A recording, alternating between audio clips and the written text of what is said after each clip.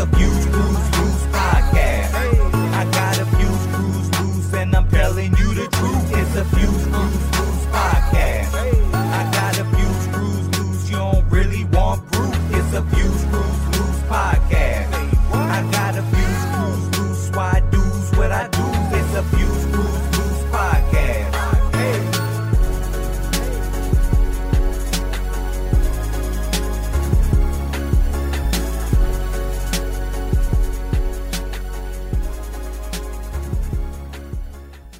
Welcome to the very first episode, the pilot episode, episode 00 of A Few Screws Loose, the podcast. I am one of your hosts, Dan. You can find me on Twitter and IG at I am Dan on Drugs, and I am joined by 1, 2, 3, action. And I am Paul, a.k.a. T from Charlotte. You might have heard me on a few episodes of Black Law Podcast. You can find me on Instagram and on Twitter at Screws Loose Pod. And there you have it. This is our pilot episode, first episode. So what we did was we decided, well, first we had a few shows over at Black Law and Legalized where I'm a co-host. A lot of you may know me from there. We touched on mental illness a couple of times. And the response that we got from people was, it was overwhelming. And we decided we were going to try to have these conversations often, but we didn't want to disrupt the content that we put out over there at Black Law and Legalized. So we decided to move it onto its own platform where we can solely discuss mental health issues in minority communities, people of color, and ourselves as well. Both of us have diagnosed mental illnesses, and as the show grows, you'll learn more about those. And you can also go back and check out the episodes we did over at Black Law and Legalized. We're going to post them here too. But the first episode is I Am Anxiety, where we kind of opened up about our mental illnesses, things, some of the obstacles we faced getting diagnoses, and then trials and tribulations with medication pretty much. And we did a follow-up to that called Monthly Mental Health Checkup. And it was more of the same. And that episode was a little more lighthearted. We told some funny stories about just doing random shit that normal people probably wouldn't do, but it's normal to us. So that's pretty much what we're going to do over here. Just going to talk about mental illness, how it relates to us, how it relates to our community. Anything you want to add, P? Yeah, it's going to be a great show, especially for people who may be struggling. If you do have mental health issues or struggle with them in the past, you do know that it's a 24/7, 365 thing. It can totally consume your life. So the best way to kind of help is either have somebody to talk to or have a show that you can realize other people may be going through what you're going through. And, we're just doing what we can to try to shed a little light on these issues. And hopefully we can do that for some of y'all out here. Absolutely, man. And we've both been strong advocates for mental health, mental illness awareness in minority communities. But that's not to say that this podcast is strictly for minorities, although that is who we are making the podcast for. However, we are inclusive. So it's anybody who, mental illness knows no ethnicity, knows no class. It doesn't discriminate. So a lot of the problems that we have, a Caucasian person, a white person, they damn sure have a lot of the same diagnoses. However, it affects us slightly different because of the cultural differences, basically. So as we continue and, like I said, grow with this podcast, we'll definitely have a bunch of episodes about how we're affected versus, and maybe we can even get some guests that are mentally ill, have some of the same mental illnesses, and see how the cultural differences plays out. So one of the things I wanted to just jump right into here is we're going to start off semi-lighthearted, but not really, is our boy Mike Tyson. Mike Tyson is as funny as it sounds, he's a hero to the black community, especially those of us growing up in the 80s and 90s.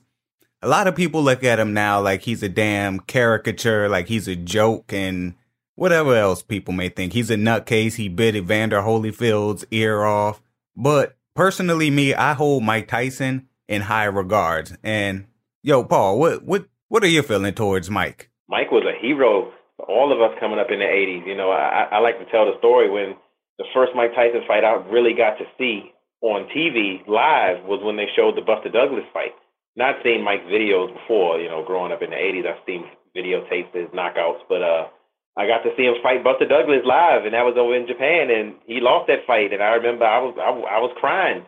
My older brother was sad. So Mike was a hero to us, and those who may not have been around back in those days, especially in his prime, they really can't understand how important, you know, and how high regard our generation holds Mike Tyson. It's sort of like how some guys from the 70s, how they hold Muhammad Ali in high regard, you know, after his political issues. So Mike is the man. Mike is the man. So he's definitely like Superman to a whole community back in the 80s, for sure. Man, and these days, like from the late 90s on, Mike kind of, in the eyes of the majority, he kind of went off the rails. And he started doing and saying a lot of things that would be considered odd and out of character of a normal person. So, I mean, he's often thought of as an uneducated, unintelligent, dim-witted, inarticulate minstrel. And the thing is, I can actually understand a lot of what he's saying when he speaks, and I can hear the brilliance in it. Just his vocabulary alone. He sounds funny when he says his ethith, because he'd be like, yeah, that's my boy Dee. But if you get past that and listen to what he's actually saying, he makes a lot of sense. So, the first quote I want to get into, and we may even do this segment a few times going forward, because it's such a, he's an interesting person, to say the least. He was doing an interview prior to one of his fights. I forget who he was fighting, but he said a lot of things that ruffled some feathers. And one of them is the quote I'm about to play now. But it's just who I am. I sacrificed so much of my life. Can I at least get laid? You know what I mean? I've been robbed of most of my money. Can I at least get a blowjob?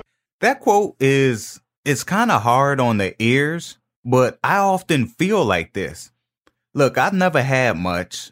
Well, nothing that I really cared about, to be real. I mean, I grew up with nothing, got used to having nothing. All I really care about these days, as far as possessions are concerned at least, is my time, my money, and my sanity. And you can throw my health in there as well. I've given so much of myself to other people. I've done so many things for people that I didn't want to do. I've been bled dry. I've been robbed of all the things that kept me balanced. So, I mean, I get it. And I do so much for so many people.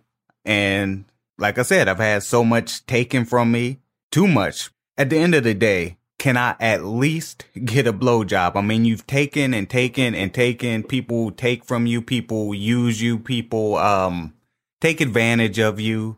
And, you know, when it comes to me, it's like take.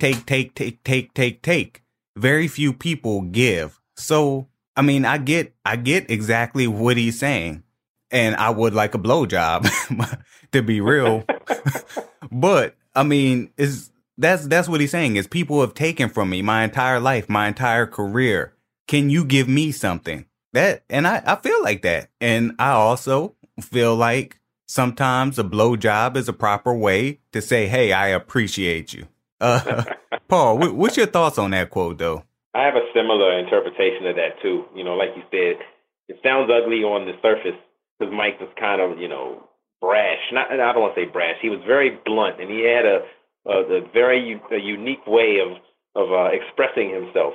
But I feel as though people who don't know his story may not realize that, you know, he was abused as a kid. He was sexually abused. He was locked up. He was bullied as a kid till he started realizing how strong he was. And he always felt as though he was the underdog and somebody was trying to take something from him. And if you look at his career, he started off with some great guys around him, Customato, Jacobs, Caton, all these guys were actually looking out for his best interest. And, fast forward when to Don King came, it pretty much became an entourage of people using. They bled Mike dry, sort of like the saying you said a minute ago. So, Mike came up young. He was, teenager, early 20s, had international stardom. So it was almost like you become a slave to your success.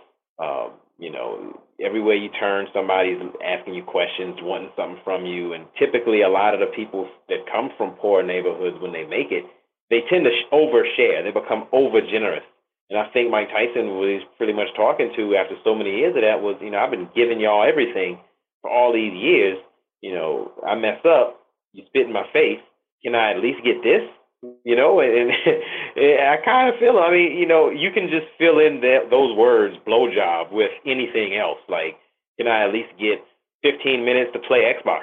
Right. But I think that's what he was getting at. Is like, I've been giving y'all everything. Can I at least have this? Damn, I can't do nothing without y'all coming after me or questioning me or judging how I run my life. Right, exactly. I mean, you can even, like you said, replace it with appreciation. I mean, can I at least get some of that? Like, he's not asking for anything that is of monetary value. Prostitutes, but, Coke. So the second quote I want to get into, and this one was another one of those that kind of outraged people and had people saying, "Oh, Mike's done lost it. He's an animal." I wish one of your guys had children, if I could kick them in their fucking head or stomp on their testicles, so you could feel my pain, because that's the pain I have waking up every day. So I remember when Mike did this interview, and people were, like I said, outraged that Mike would even say these kinds of things. And in the black community, our general response is, man, that's just Mike. He crazy. And this is historically how we treat people in our communities with mental illness. He's just crazy. That's just him. And it's almost in a dismissive fashion. Like, nothing you can do about that. So the quote didn't really resonate with me until recently, past couple of years. And I can totally relate to what he's saying, or what my interpretation of what he's saying is. The pain he feels is really indescribable. The only thing he can think of to convey how he feels is to make you watch him brutally harm your children. And I know what living with an indescribable pain feels like. I'm usually articulate enough to be able to describe whatever it is I'm trying to describe, but I cannot articulate the pain that I feel daily. I can use words like unbearable, debilitating, tormented, or suffocating to describe the pain that I feel daily.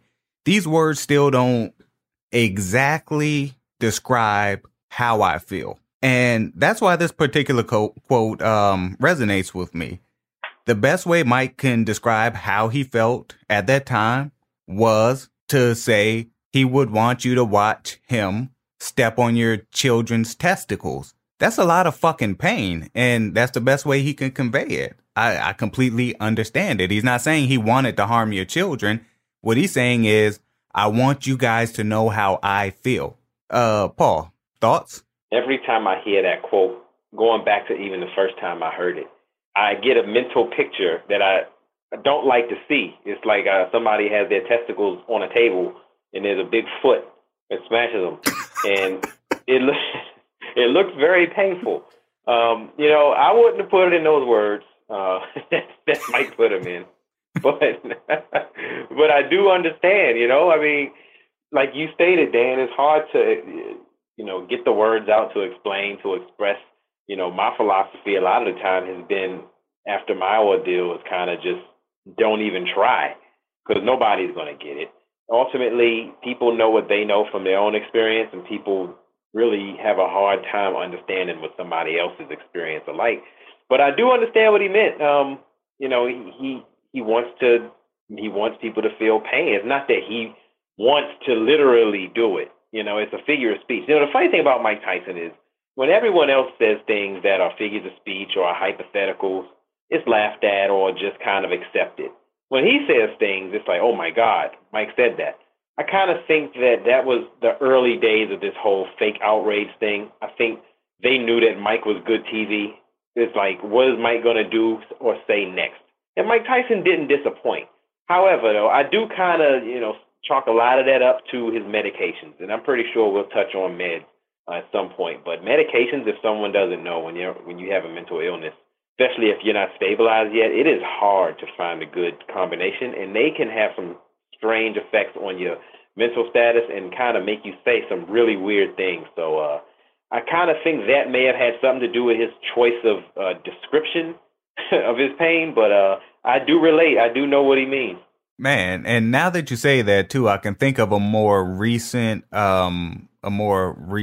situation, and that was, I'm sure most of you saw Tyrese on, I guess, Instagram, and he was basically going nuts. He was talking about Will Smith, and Jada Smith gave him $5 million to stay off the internet. He was going through a custody battle. He was twerking in front of a damn Transformer statue at his house. And honestly, yeah, it was a shit show and it was entertaining. Everyone laughed. And I think part of the reason people found it so hilarious and rather than disturbing is, as a society, we love to see people who are held in high regard, such as entertainers, athletes, and whatever. We love to see them just have a complete fucking meltdown. I mean, that's how TMZ basically was formed, in my opinion, at least. Tiger Woods. They relish, his struggles over the last 10 years. And he's another example of people. They build you up and tear you down. Yeah, exactly. And that, after the first video, when Tyrese started crying in the phone, talking about, what more do you want from me? From me. It was, the first few times it was laughable because it was totally unexpected. And then you're trying to figure out, I mean, in the social media age, Paul just sent me a clip earlier today with some dude, trying to act like he was in jail. He set up some bars in his bathroom. It's like, you don't know what's real, man. What's people doing for attention and what's real. So I want to know where he got those bars. Man, that nigga got them joints from Michael's or some shit, man. Be like, yeah, if we paint them white, they look like bars, and then I could wear regular street clothes and say I'm doing life. Hey, man, I did paint and sip with some jail bars and put them in his bathroom. Hey, man, get the fuck out of here, man. People smell bullshit a mile away, and we're in an age today where we don't even believe the real shit that we see on the internet. And I mean, rightfully so, because there's so much fake shit out there. Even going back to Tyrese, when he was crying in the phone, I'm like, nah, he doing this shit for attention or publicity or something. But it turns out he was on a cocktail of medication, and the medication he was on wasn't the right medication for him. And yes, medication can have you doing some crazy shit. For instance, Paul has an experience with Klonopin. I took Klonopin. I didn't have the same experience. It actually worked well for me for a while. So, Paul, what was your experience with Klonopin? Well, first I'm going to say, in regards to Tyrese and medications, another way to kind of explain it is when you're going through the trial and error period with medications, these things can have you doing things that you really think are a good idea at the moment. At some point, Tyrese thought, yeah, this is going to be a good idea for me to get on Instagram where people don't really see me much anyway, and then just start crying and name dropping people saying they gave me money. And he thought it was a good idea at some point. Now, I'm not saying Tyrese thought it was a good idea. It's sort of like when people say it's the alcohol talking. Well, it must have been the benzos talking because, those things have you tripping. Klonopin is a benzo, and it's a very potent benzo. And I was on it for a little while when I was going through my ordeal of trial and error for a very long time. And it was like a roller coaster ride. I mean, that stuff, I've never been a self-harming person. I've never been a suicidal person at all. And a side effect of Klonopin is self-harm. So I noticed I was just, I'd have I wouldn't mind having a couple cuts here and there on my face, you know. And when I told the doc, I stopped taking it, and it went away. And you know, that Klonopin made me hyper aggressive. It pretty much makes you lose your inhibition, and that's not always a good thing, believe it or not. Especially when you're an adult, and you know, you need other adults for your success. So that's something that I had to get off of. But like Dan was saying, you know, you had a totally different you know, experience with Klonopin. Yeah, my experience was very mild in comparison. I benefited from Klonopin for a little while. However, Zoloft had the effect that Paul just described on me. And Zoloft is considered a mild antidepressant, and I was prescribed that for my anxiety disorder. I believe I was taking 25 to 50 milligrams a day. It got to the point where I'm cussing out cashiers, like I'm up in her face, like finger in her face, cussing her out because she scanned something twice. And I'm sure she was going to fix it, but before I even gave her the opportunity to fix it, I'm like, yo, you got one fucking job. Scan shit and put it in a bag. How do you fuck that up? And like, I was going in on her. And I want to say a couple days later, I cussed the cop out. Like, the cop got on his bullhorn and told me I could turn on red. And I'm like, no shit, motherfucker. Cars are coming. Like, you dumb bitch. But just the fact that I would roll my window down, stick my head out of my window and cuss a cop out, I knew something was wrong right there. So, Paul, how was your experience with Zoloft? Or you do have experience with Zoloft, right? I have experience with all of them. They put me on all kinds of stuff, and it was terrible. I was on max doses. I was on 100 and 150 milligrams of Zoloft. My stomach was hurting. I had sickness. I was on Trazodone. I was on, Seroquel. I was on Valium, which actually was the most effective. I was on Ativan. What's the rest? Inderol. So I have experience with a lot of that stuff, and you know, I've had similar experiences as Dan, you know, said. You know, I was a member of a gym back home in the DC area, and some guy at the gym, some older dude, was, you know, accusing me and one of my friends at the gym that worked at the gym of looking at women when we were just standing there talking to each other. So he said something smart to us. He's an older black dude saying, "Y'all young black men should be ashamed of yourselves," and this and that. So I went off. I cussed him out. I followed him to the front. I put my finger on the back of his head. I went all in, and I found out he was a major general at the time, and I didn't care. And I told him, "I'm not under your command. You don't talk to me any old kind of way." And then he left, and he tried to apologize the next day, but I just said, "Fuck you." But I probably wouldn't have done that if I wasn't on all those meds. And to put it simply, I was always ready to fight. Right. I told a story on Black Law. You know, I'm not going to get into it today, but I'm sure you'll hear about it at some point on this series about me in the tow truck yard and a Mexican standoff. So it can have some undesired effects where you really, if you're put it this way, if you're a fight person in the fight or flight response, and you're a fight person and you have these meds, it only enhances that fight response. Right.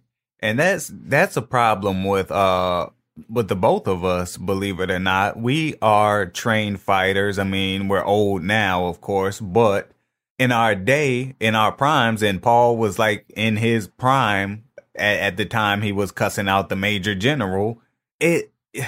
When you're trained to be able to defend yourself, to be able to hurt other people, that makes being on the edge and, again, the wrong combination of medications. Look at the dude.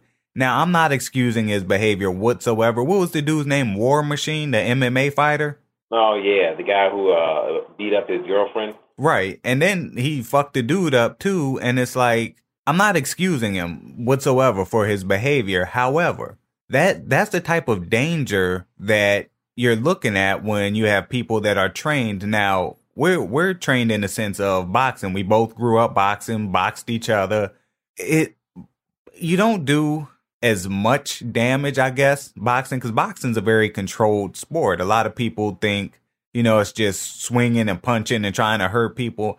Not really. But with that being said, we do know how to strike people. We do know how to slip, move, defend ourselves, keep our balance.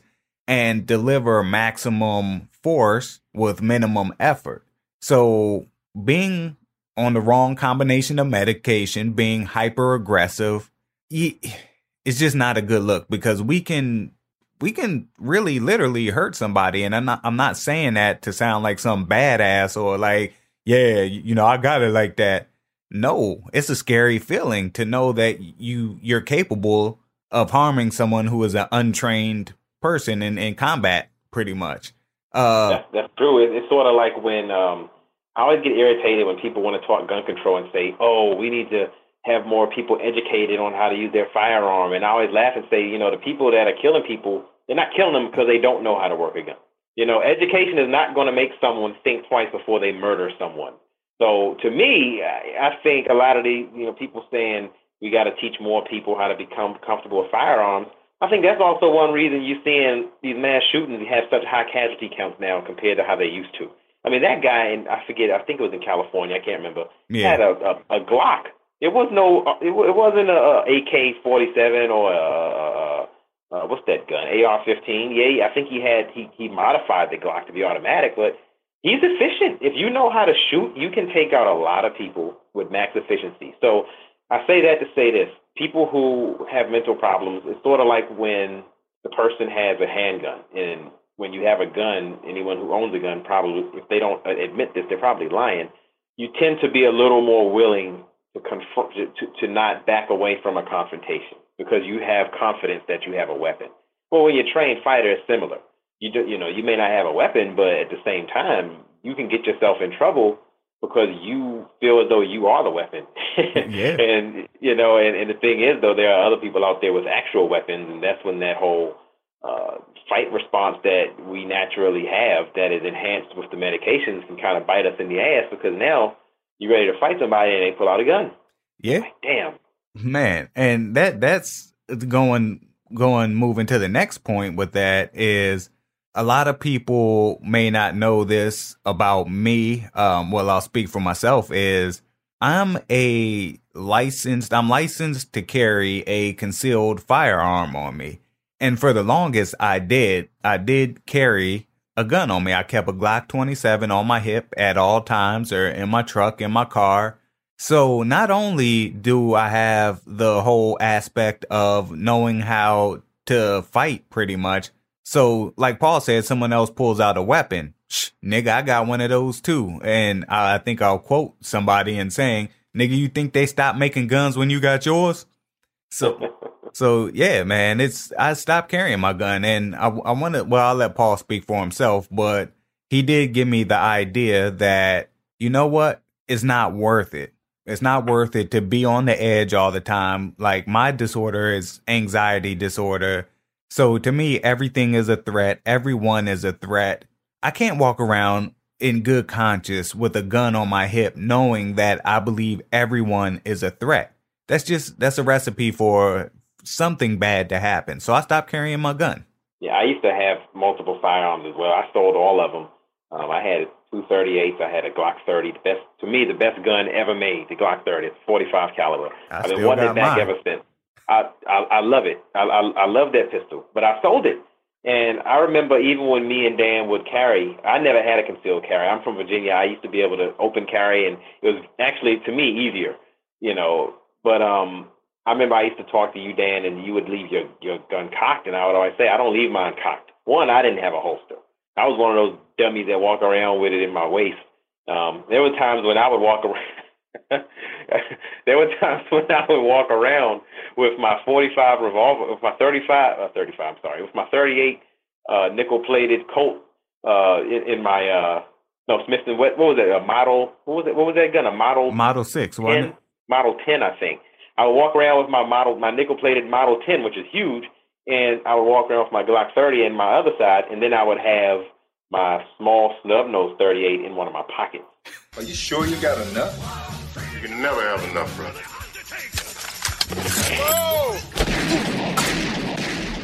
So I used to look like a fool. So I stopped carrying. I sold all of them. I had multiple confrontations where I was readily, I was eager to pull the weapon. I didn't pull it on anyone and aim it at them, but I have pulled it out and had it behind my leg, slightly concealed, just in case something happens. And when you get to that point, over minor things, you realize this is not a good idea. Yeah, man. I can relate to that as well. I've never put my gun in anyone's face, but 2 times come to mind. There may have been other ones that weren't as memorable. I was sitting at a gas pump at a Chevron in Kenner, Louisiana. I used to be a smoker, so I would park at a pump, run in to get a pack of cigarettes, and it's just easier to park at a pump. So as I'm coming back to my car, I get in my car and I'm packing the cigarettes, slapping them, The dude in front of me, like, he starts beeping his horn and making gestures. So I'm looking at him like, nigga, the pump is open. What the fuck? Who you beeping at? So he sticks his head out the window and says, move your car. So I just look at him like, psh, I ain't moving my motherfucking car. You got enough space. Move your motherfucking car, nigga. So I stuck my middle finger up at him like, fuck you. Well, after I did that, he put his car in park and I'm like, okay, shit, we can get it in. And mind you, I'm in my 20s at this point, but I'm like, okay, we can get it in. All 4 doors open and I didn't expect to see 4 niggas climb out the car. So I'm like, okay, I see where this is going. So I reached down to my seat. I grabbed my pistol, and as Paul said, I always keep one in the chamber. Glocks don't have safeties either. So and they also have a hair trigger. Man, I love their triggers. But the dudes walked up on my car, and they looked down, and I'm looking up at them with as a matter of fact, look on my face with my Glock in my hand. They looked down, saw my pistol. They turned around, was like, nah, man, you got it, man. You good. I don't even think they got gas. And the second time was I was at a car wash, and Paul used to hate these things because when we used to ride around, I would always go to one of them do-it-yourself. You put all them quarters in there and spray your car. You would do that in Virginia in the middle of winter. Yeah, and down here too. Do that shit in the middle of a thunderstorm, man. That's part of my OCD shit. But I was at one of these car washes late at night. It was probably about 11:30 at night, and I see a dude like coming through one of the bays, peeking around the corner. And I just so happen to have my pistol on my hip. So I'm like, shit, nigga, you don't know what you about to walk into. So he was walking with somebody else. I saw a dark shadow. So I'm like, okay, there's at least 2 of them. So the dude comes, he walks through one of the bays, peeks around the corner, sees me, then walks to the other end of the bay, opposite of where I was standing, and comes into my bay. And as soon as he did that, I pulled my pistol. Like, I lifted my shirt up, put my hand on the handle of my pistol, and I'm like, what? Oh, it's my girl's birthday. I was just trying to see if maybe you was trying to give her a couple dollars. And the person he was with was a female, and she had money, like, pinned to her shirt. That's some weird shit that these country niggas do, man. They, like, pin dollars to their shirt. So I'm like, nah, man, get your ass out of here. All right. And he sure enough left, because I made it perfectly clear what was going to happen if he came any closer. So to say that, I'm just going to say now, if something like that was to happen, if I'm at this car wash, someone's peeking around the corner, you know what? I'm just going to jump in my car and leave, because it's not worth it. Whatever you want to take from me is not worth me killing you. If you want to take my car, if you want to take my wallet, if you want to take whatever you want to take from me, it's not worth me killing you or me dying for it either. So I guess that comes with maturity. I mean, how do you feel about that, Paul? It definitely comes with maturity. Like we stated, when you had those pistols, if there is a way out of a situation, you're not going to use it. You're like, shit, I got a pistol. What? And the problem with that is, yeah, you may be able to use it in self-defense. Yeah, it may be legally registered to you. But we all know what happens in that court system. It is not a guarantee. One, we all watch First 48. 2, we all watch the news. So we know how you can be totally in the right. But the way facts are presented, you can be locked up and you can end up going to jail for the rest of your life just because you defended yourself as opposed to, let me just leave. One thing that I've learned as an adult, and that was very hard for me as a child and young adult, was how to be patient. How not to get angry. I remember as a kid, I would hear people say it takes a bigger man to to not fight than it does to fight. And I always thought that was bullshit. I was like, shit, I ain't no bitch. And you know, when I was in the fire department, I had to get used to calling people sir in the academy, and I didn't like that. That was hard for me. You know, I was ready I confronted people with, you know, they had minor slights, and I would confront them with aggression. And it took me a long time to learn how to be patient. And I'm glad I learned those lessons early on, because when I developed the disability I have now, the PTSD, bipolar 2, all that comes from the PTSD. If I didn't have that patience, especially all the wrong that was done to me and the issue that I still have on a daily basis, just trying to get through, I wouldn't be here now. No joke. It is, you know, I guess kind of going back to the original subject of mental illness, and like we did in our, you know, opening, you know, talk about helping people. It's kind of like you have to really know yourself. People who don't have control, or people that struggle more so, a lot of those people have issues, you know, with, you know, looking at themselves and identifying their flaws. Anybody out here with going through anything, having mental issues, I highly recommend the first step to getting better, I don't want to say getting better. The first step to a better quality of life is you got to be honest with yourself, and you got to look at your flaws. You got to look at your triggers. You got to look at your issues, your temperament, and you got to try to fix those things, because if any negative traits you have, it's going to be magnified with mental illness. So you just got to be careful, man. So, you know, like Dan stated, doesn't carry that gun anymore. I sold all of mine, and that's that. You know, potential problem averted. Yeah. And that's just how you have to be. You have to make some sacrifices for the greater good, because you know, even though you may not like yourself, you got a lot of people out there that do, and you can't be getting yourself removed from their life because of a bad mistake. Yeah, exactly. But one thing I'll just add to that before we move on is I still got a lot of guns in my house. If any one of you niggas want to try it. Hey, I got a bow and arrow. I can shoot too. I'm like Hawkeye. Man, this nigga like a walking dead dude, man. Yo, before we go any further, I wanted to take a minute to make a podcast recommendation. This week's recommendation is the Awakened Soul podcast, hosted by our pod brother, CEO Hayes. What's up? It's your boy, CEO Hayes, host of The Awakened Soul podcast, a weekly podcast for an insightful and vivifying look at music, movies, TV, pop culture, but more importantly, how it all relates to us culturally and globally. The Awakened Soul can be found on Apple Podcasts, Google Play, Stitcher, SoundCloud, Spotify, iHeartRadio. Basically, anywhere the podcast can be heard, you can find The Awakened Soul. We also air in syndication on the radio in several states. I'll be looking out for you guys. The Awakened Soul podcast, hosted by the one and only CEO Hayes. Peace.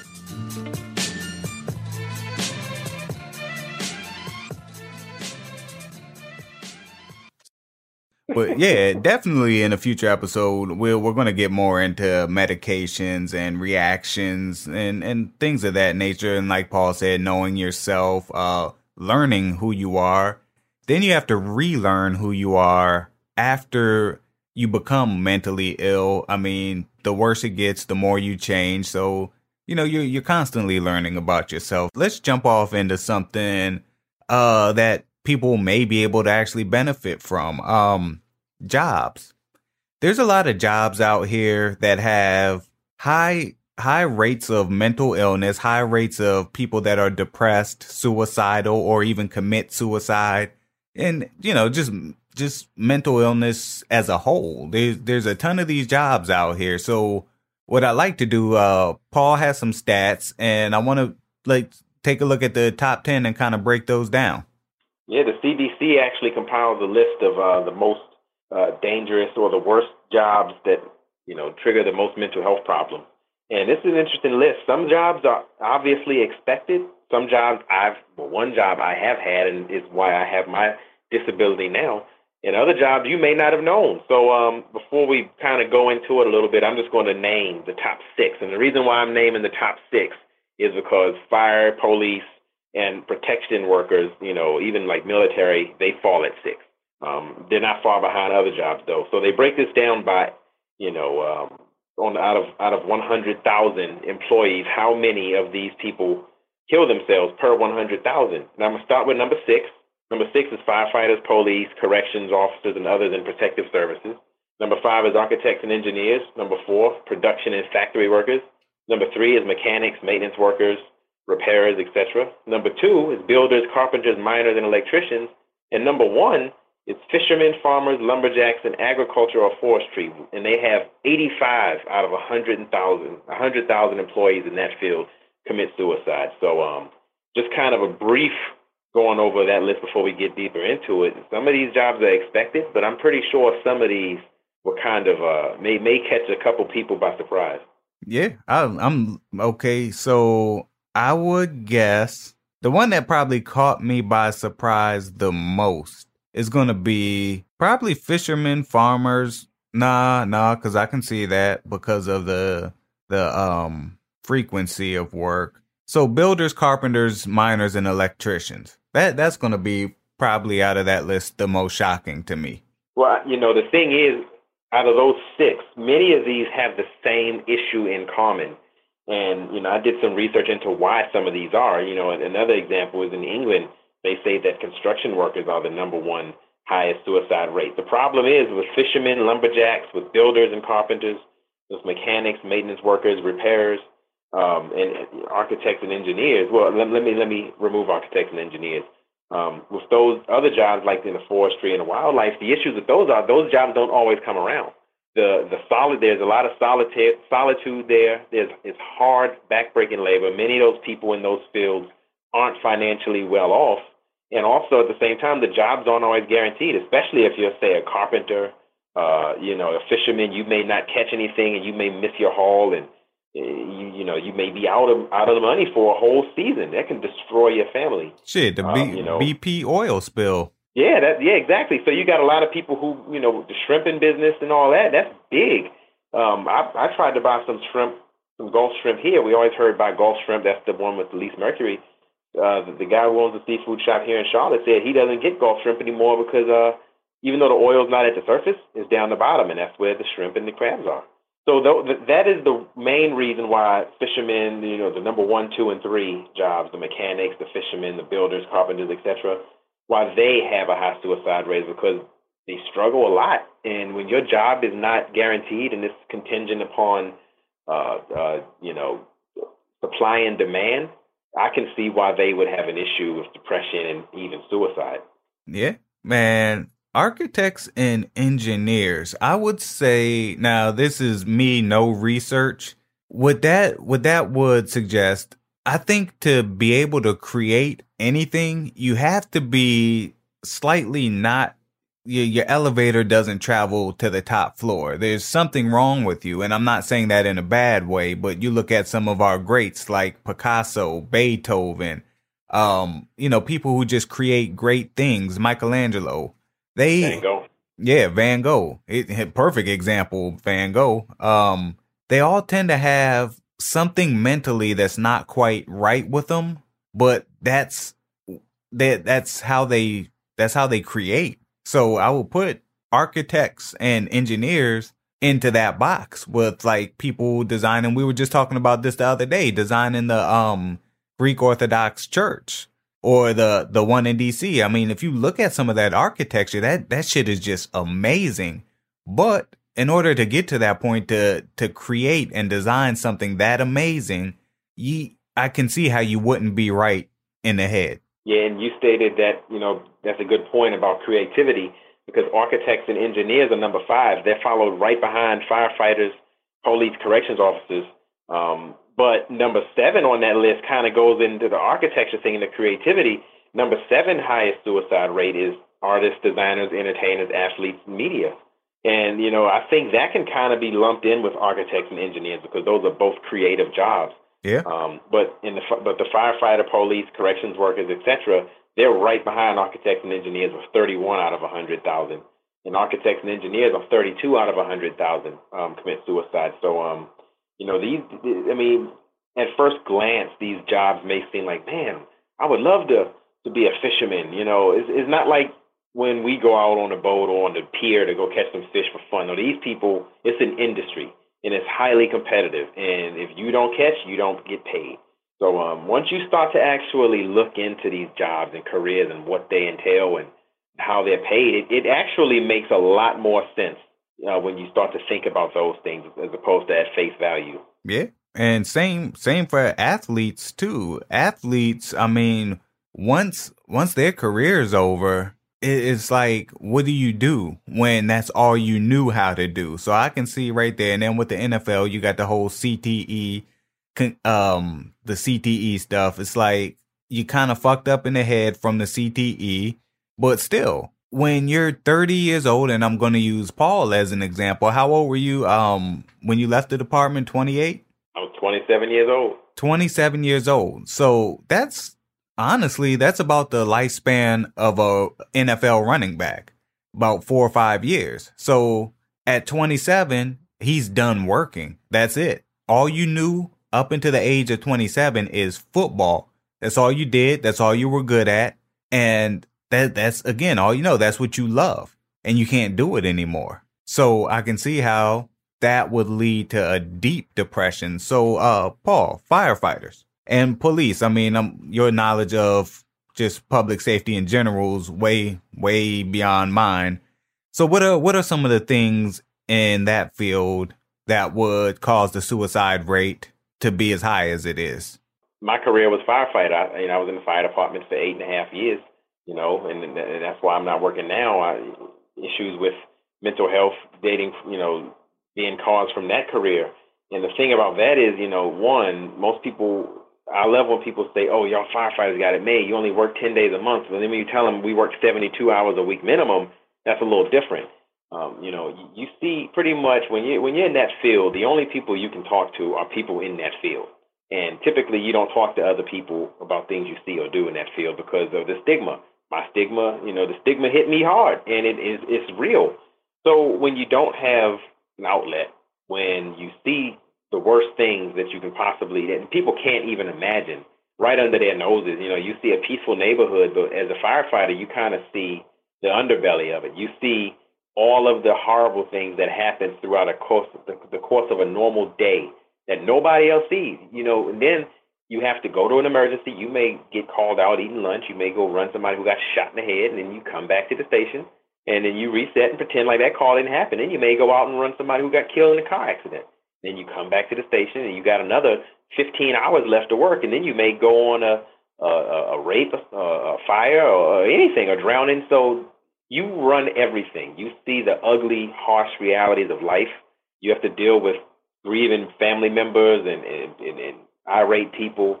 And then not to mention the fire side of it, you have to deal with almost dying or possibly dying just doing the job, So it's a lot to it that can really screw you up. And then a lot of time when you don't have anyone to talk to, that stuff bottles up because right. You can't talk to people at home about that because nobody wants to hear about that. And that's just the ugly reality of it.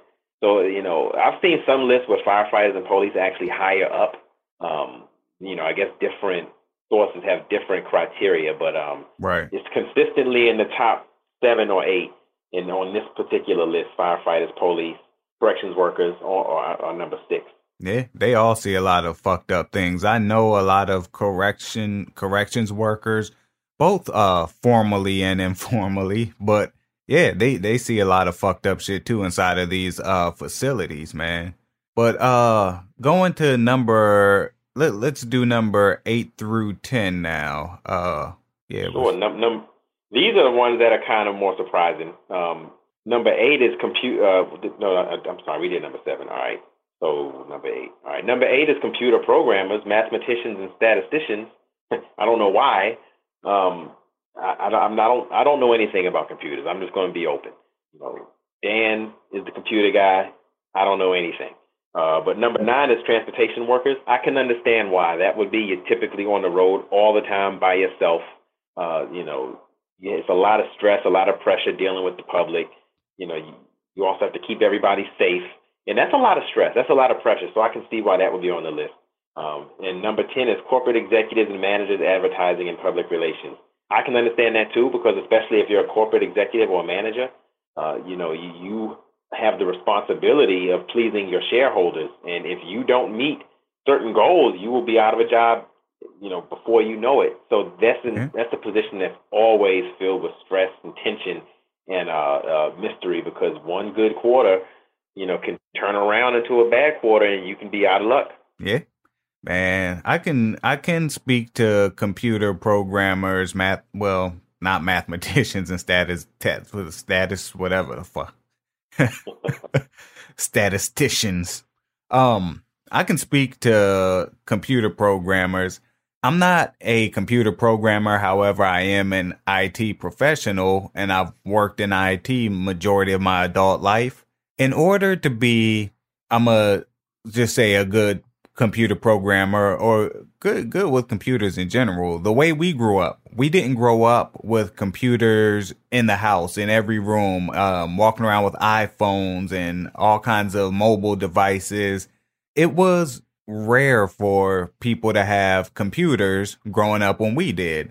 So you really had to display an interest in technology in order to even get your hands on one and be able to learn how to use them.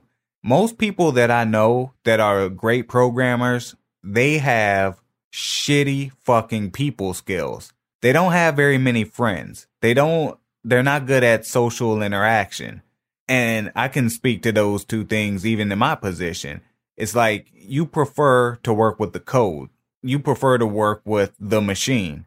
When IRC was a big thing, internet relay chat, that was before like the chat rooms and the instant messengers.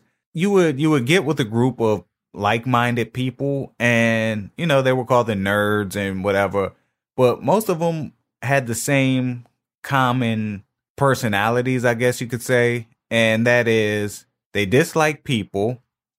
You picture them as how people clown around and say someone sitting in their mom's basement all fat and sloppy with food all over the place.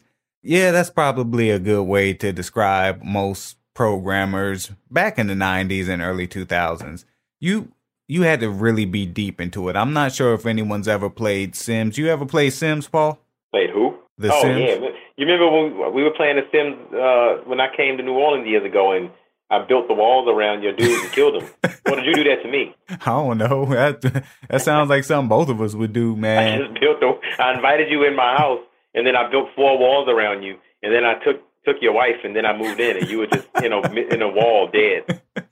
Man, but I liken that to working in technology. You live in a virtual world.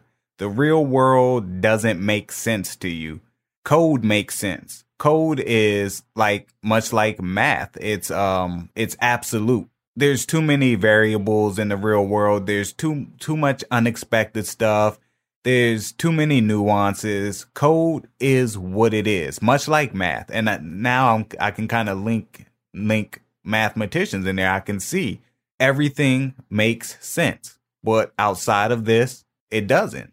So yeah, I can see it, man. Like, you're happy when you're in front of your computer and you're doing code or doing whatever you're doing, but at some point you can't sit in front of your computer 24 hours a day. You have to get out here into the real world. And the more time you spend in front of your computer, the less time you spend in the real world, the worse the real world seems. So people would sit there and they would play Sims for hours on end, like 10, 12, 13, 14, 15 hours a day. So yeah, I can definitely see it, man. I think you kind of raised a good point that I was just thinking about. I think I can honestly say that I believe some of these jobs that we listed, that are on the CDC list, that with the high suicide rate, you kind of made me realize that I think some of these jobs have these rates because these jobs, even though it may be counterintuitive for someone who suffers from disabilities to pursue these jobs still require a certain personality type. And I think these careers it all have the same attractiveness to certain personality types. People that are always up, anxious, people that are always, worried about the next thing. Like you said, absolutes, hard work, long hours, results. Just I'm going to give you an example when you talked about athletes retiring. Well, when I left the fire department, I feel to this day that I can't replace that. And it's not even about the money. It's just there's no job I can do that's going to fill that void that I used to do. I still think about sometimes, hey, I'm gonna run another call one day. It's never going to happen. But when you look at, mathematicians, maintenance, repairs, production, factory, architects, engineers, all of these computer programmers, artists, engineers, I stated this once before, where I'm not a fan of the corporate world because it seems like it never ends. You may finish something, but it's not really ever finished. Right. When you're in the fire department, what you do on that call is what you affect. You can put out the fire. You can save the patient. You can perform CPR and bring him back or not. If you're a carpenter, you put in your work, you build, you build a shelf, you build a bathroom, you see your work. It has an end. You may keep doing more work on other jobs, but you see the result of your labor. Right. And a lot of time, too, though, that can also make you lonely or hard to deal with because you're used to doing things your way and you're used to getting things done. And it's kind of hard to kind of shut it down, I guess the word is, to kind of shut off and to decompress from that stuff. Yeah, exactly. Now, I'm gonna move into how our mental illnesses affected us professionally, and there a lot of what you said a few minutes ago applies to me. It's a few seconds ago, which is, all right, I'm an IT professional. I deal with machines. I deal with computers, servers, technology. I don't deal with people. Now, that's would seem like a perfect fit for me because I don't like people. I don't talk to people. I avoid people. I generally despise people. And I mean, I just don't do people. I'm secluded, isolated, a recluse. I don't go anywhere if there's going to be people there. So sounds like the perfect job. A job sitting in front of a computer all day in an office by myself. Like, perfect, right? No, it's not. This shit's miserable. Like, I fucking hate going to work because I go there. It's like every day, I said this before, every day is Groundhog Day. You wake up, it's the same over and over. You get up, get dressed, go to work. I get to work about an hour and a half late every day. Sit in my office with the lights off, door closed, and majority, like 10 hours a day, I'm on the internet. And I mean, I'm doing work too, but 10 hours a day, I'm on the internet, come home, and Becky, she's here, my fiance, she's here, but we, spend maybe an hour or two together watching TV or some shit. We don't really do anything because you're tired after work. You can't really, you can't go out. We're not young anymore. We ain't going to parties and clubs and shit. So yeah, majority of my life has been spent sitting in front of a computer with very little human interaction. That sounds like the perfect job for my personality type, but it's really not because it continues to, it feeds my mental illness, basically. It further isolates me and further secludes me from people. Paul, how did it affect you? It was gradual. When you're young, you exciting, you think it's fun. As you get older, you start to realize, man, I don't want to run a call. I don't want to do this. Oh, I hope this call don't happen. I started to see myself on CPR saying, I hope this person don't come back because we done cracked their ribs and got tubes all down their throat. And so then you can't take it home with you. So after a while, it starts to affect your sleep. It starts to affect your patterns, your vigilance. Like I stated on a previous episode of Black Law, it's hard to cope when your battlefield is neighborhood. And that's kind of how it goes. You see things that remind you of bad instances, motorcycle crashes, and things like that. So after a while, everything around you becomes a trigger. Everything around you it reminds you of the issues that put you in the position you're in now. So that's where it started with me, and it just grew worse from there. And even now today, we were talking about managing your disability. It's always evolving. It's never going to be the same. It's not going to be the same for very long. So the key is you got to stay on top of it and evolve with it. And even now, I haven't worked for 8 years in the fire department, but I still have issues, and some of the issues have gotten even worse, even though the stressor has been removed. Yeah, man. So on the notes here, I think I'm gonna skip this because we were gonna try to the best of our ability, recommend fields for other people suffering from mental illness, but there is no one size fits all, and I don't want to be responsible for maybe encouraging somebody to do something that may further harm them. Paul, how you feel about it? Yeah, I don't think there are some bits of advice you can take from us, but that don't mean you should take all of our advice. And I know some people out there, and there's nothing wrong with this, where you want to seek people who may be able to relate and try to, kind of take their advice and roll with it, but it doesn't always work. I mean, I can give you a couple careers that I think may be okay, but I can also give you a reason also why those jobs would piss me off. Well, my issue, I've even seen a list. They've put teacher on there. They've put, personal trainer on there, and it's like I'll be they put psychologist. One, I'll be damned if I got problems and I'm listening to someone else. Two, I'll be damned if I'm a personal trainer with my issues and nobody listens, and because nobody listens when you try to tell them how to work out and eat right. And the other one I saw was emergency room nurse. I really have no idea why they put that on the list of best jobs for people with anxiety, because that's also on the top 15 list of the jobs that most people kill themselves at. So yeah. It's not, it's subjective. It's not one, like you said, one size fits all.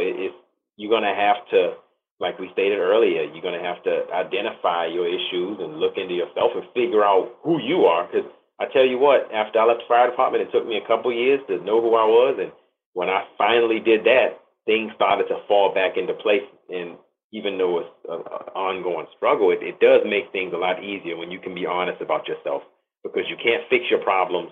You can't fix things or tend to things if you don't know what they are and you're unwilling to even acknowledge them. Yeah, and that is another problem that we do face in our community, even going back to the top of the show, talking about Mike Tyson and how our, the black community, it's like, oh, Mike's just crazy. Oh, he's just fucking crazy. He's nuts. Like, we tend to do that. I forgot my train of thought. God damn, man, shit. I forgot what the fuck my point was now, man. Damn. Mike Tyson is a civil rights icon. Yeah, and then the Pharaoh said, "Let my people go." Like, man, what the fuck you talking about, Mike? Man, but anyway, what I'll say is that is a problem that we have in the black community as far as not acknowledging. That's where I was going. Not acknowledging stuff. Like I said about Mike Tyson at the top of the show, we're just like, oh, that's Mike. He's crazy. He's crazy. You know what? Did anyone ever, well, I can say no one that I knew ever said, damn, Mike probably needs some help, man. He's going through it, man. Something's wrong with him.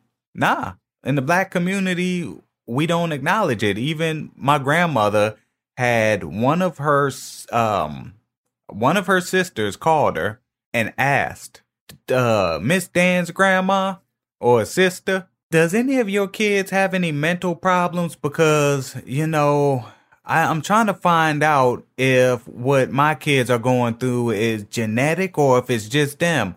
My grandma told her with a straight face, nope, all my kids are fine. Ain't nothing wrong with none of my kids mentally. There is something wrong with every single one of my grandmother's kids and every single one of their grandchildren.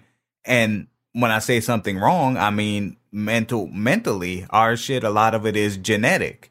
I mean, some of mine is environmental, but just the fact that my grandmother would tell her, nah, nothing's wrong with any of us. We good over here. We chilling. We straight. Shit, fuck wrong with y'all. Like that. And that's how the black community does, is they sweep shit under the rug. Everything's okay. And we don't acknowledge it, like Paul just said. So acknowledgement, that's huge, man. Yeah, if you don't acknowledge it, you're not going anywhere. That's often one of the hardest things for people to do, is come to terms. Look, the old saying, the truth hurts. The truth hurts is the truth.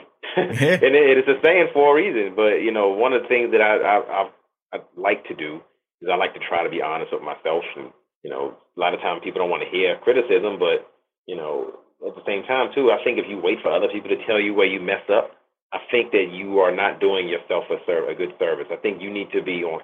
It's not easy, but I think you really need to be on top of your actions, what you say, what you do, how you treat people, and move on. And if people do give you criticism, don't just get mad that you're wrong. Look, think about it for a second, think about it. But that's the first step, and it's an ongoing process. And after a while, you kind of actually get feel better when you can be honest about who you are, because you can address the issue and improve it.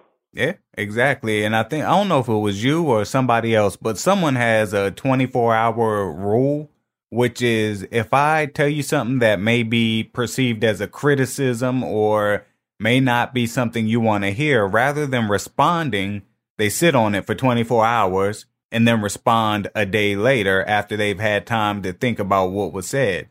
And I'm like, damn, that's a real good way to handle that. Yeah, I can't say that I actually put a time frame on it, but I do believe in that.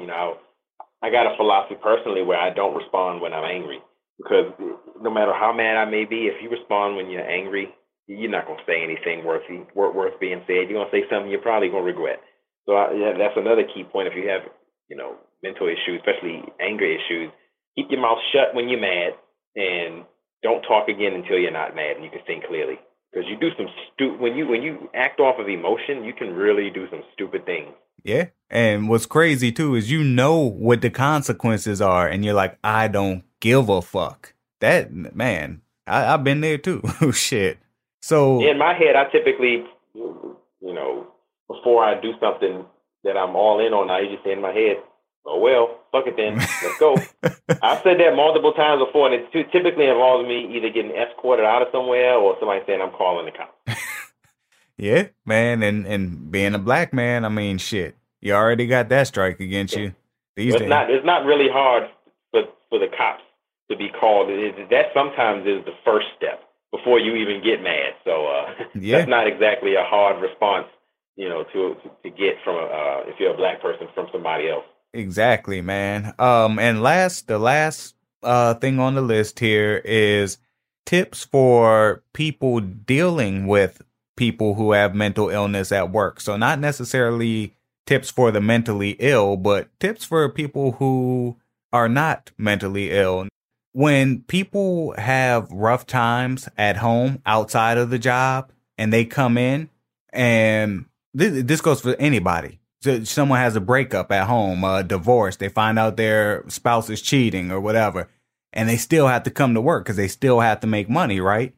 Don't keep asking, are you okay? Is something wrong? No, I know something's wrong with you. Just tell me. Just come on, what's wrong? What's wrong? Don't do that shit, man. And women are good for that. I mean, not to single women out, but women are good for that shit. Men are just be like, hey, man, something wrong with that nigga over there. Stay away from him today. And that's what you need to do. Paul, any tips? Yeah, I think when somebody tells you they have a mental illness, believe them, because I still don't like to tell people in my everyday life. One pet peeve of mine is people ask me, oh, what do you do for a living? First of all, I don't like that question, even if I still was working. Because why is that important, right? But when I say I'm retired or I'm disabled or whatever, or what happened? Don't ask somebody that. Yeah, I'm just going to give you that. Everyone listening, even if it's not a mental illness, if you ask someone what they do and then they say, oh, I'm retired or I'm disabled, don't ask them what happened. Because the thing I have with my issue is when you do tell people, they kind of look at you and they don't accept it. The next question is always, oh, so what are you going to do next? As if I'm obligated to fight through a debilitating issue just because to tell other people, hey, I'm still working.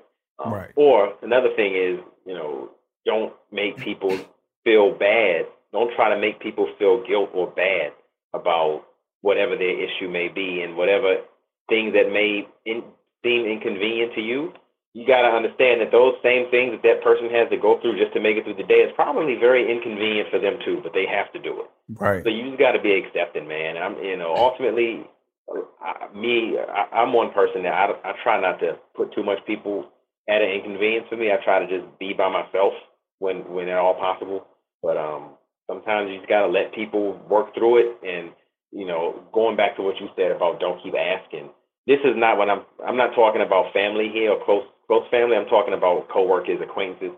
I notice a lot of times people want to ask you what's wrong. So when you tell them, they can tell you why you're wrong for feeling that way. Not actually genuine concern. People always want to feel like they told you about yourself. Mm-hmm. It gives people some kind of power to make themselves feel like, yeah, I fixed him, or he was tripping, I told him stop tripping. People ultimately just a lot of people just want to compare themselves to you so they can talk about you behind your back. So my stance is a little bit different than Dan's based on my experience. I don't tell many people. I lost everything because I told people that said, tell us, we'll help you. And I lost everything for it. So I still just don't really answer the question when people ask me what my disability is, because, that kind of goes back to, like I said a minute ago, knowing yourself.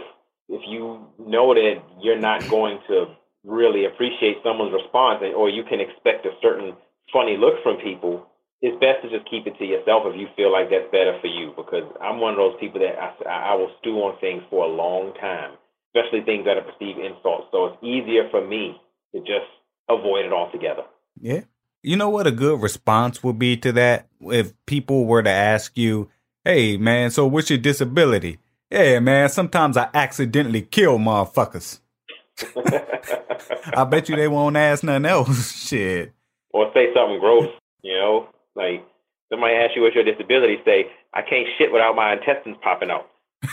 That happened. I ran this call. This lady, every time she would shit, her intestines would come out her ass. God damn. And I remember the first time I ran that call, and she was walking real... Sorry, it's not expected conversation, but I got to throw it in there. She was walking to the ambulance, and real strange. I was like, what's wrong? And she didn't speak English, and her boyfriend or son or whatever told us that she had issue using the bathroom and her intestines was hanging out. And I said, oh, wow. So you typically will look at it. I didn't. I called the medic, and medic came and said, did you look? What'd you see? I said, look, man, she said her intestines hanging out her ass. I'm just going to trust her and take her to the hospital. And we ran her about 3 times. So, man, I don't know why I brought that up. Oh, tell people that's your disability. Fuck that shit, man. Joe, like, you got to leave that in the show, man. Yeah, I'm going to. But the thing is, now I'm trying to think. If I were to shit and my intestines came out every time I shit, it shouldn't happen more than once, man. Like, they ain't fix I don't think it's supposed to happen once. But I'm gonna tell you one thing. Ever since that day, I learned that was an actual real possibility that can happen. Yeah. I'm very careful, just because that's, once again, I got this fatalistic idea where I think everything terrible is going to happen. So, like, man, first I'm gonna shit, my intestines gonna come out, then I'm gonna pass out, and my wife gonna come in. What's that hanging out of your ass? Oh, don't worry about that. That's my chitlins. Damn, man. So this has been the first episode of A Few Screws Loose, the podcast. We hope you enjoyed it. We hope that you walk away with something from it. And look, if you like the show, subscribe, leave us a review, tell a friend to tell a friend. We're not expecting to have, a huge number of listeners right off the top, but hopefully, somebody can walk away with something that we said that would be helpful. If you shit and your intestines come out, know that that's a real disability. Shit. So know that there are options for you. Yeah, like not shitting, man. I'm Dan, and you can find me on Twitter and IG at I am Dan on Drugs, and you can catch me every Tuesday over on the Black Law and Legalized podcast. And it's a more lighter version of me, kind of like what you just heard here. Yo, P, where can the people find you? You can find me at Screws Loose Pod on Twitter and on Instagram. And also, periodically, occasionally, I am on Black Law with Dan on Drugs every now and then as a contributor. So definitely, if you're not following that podcast, like Dan on Drugs just said, you better follow it. You're slipping, you're messing up. It's a lot of back shows you can listen to, a huge catalog. You won't be disappointed. Anyway, peace out. Let us know what you think about the show. We're open to any comments. Reach out, shoot us a DM, email, A Few Screws Loose. Shit, I don't know the email, but we'll get it to you once I get it figured out. Peace out.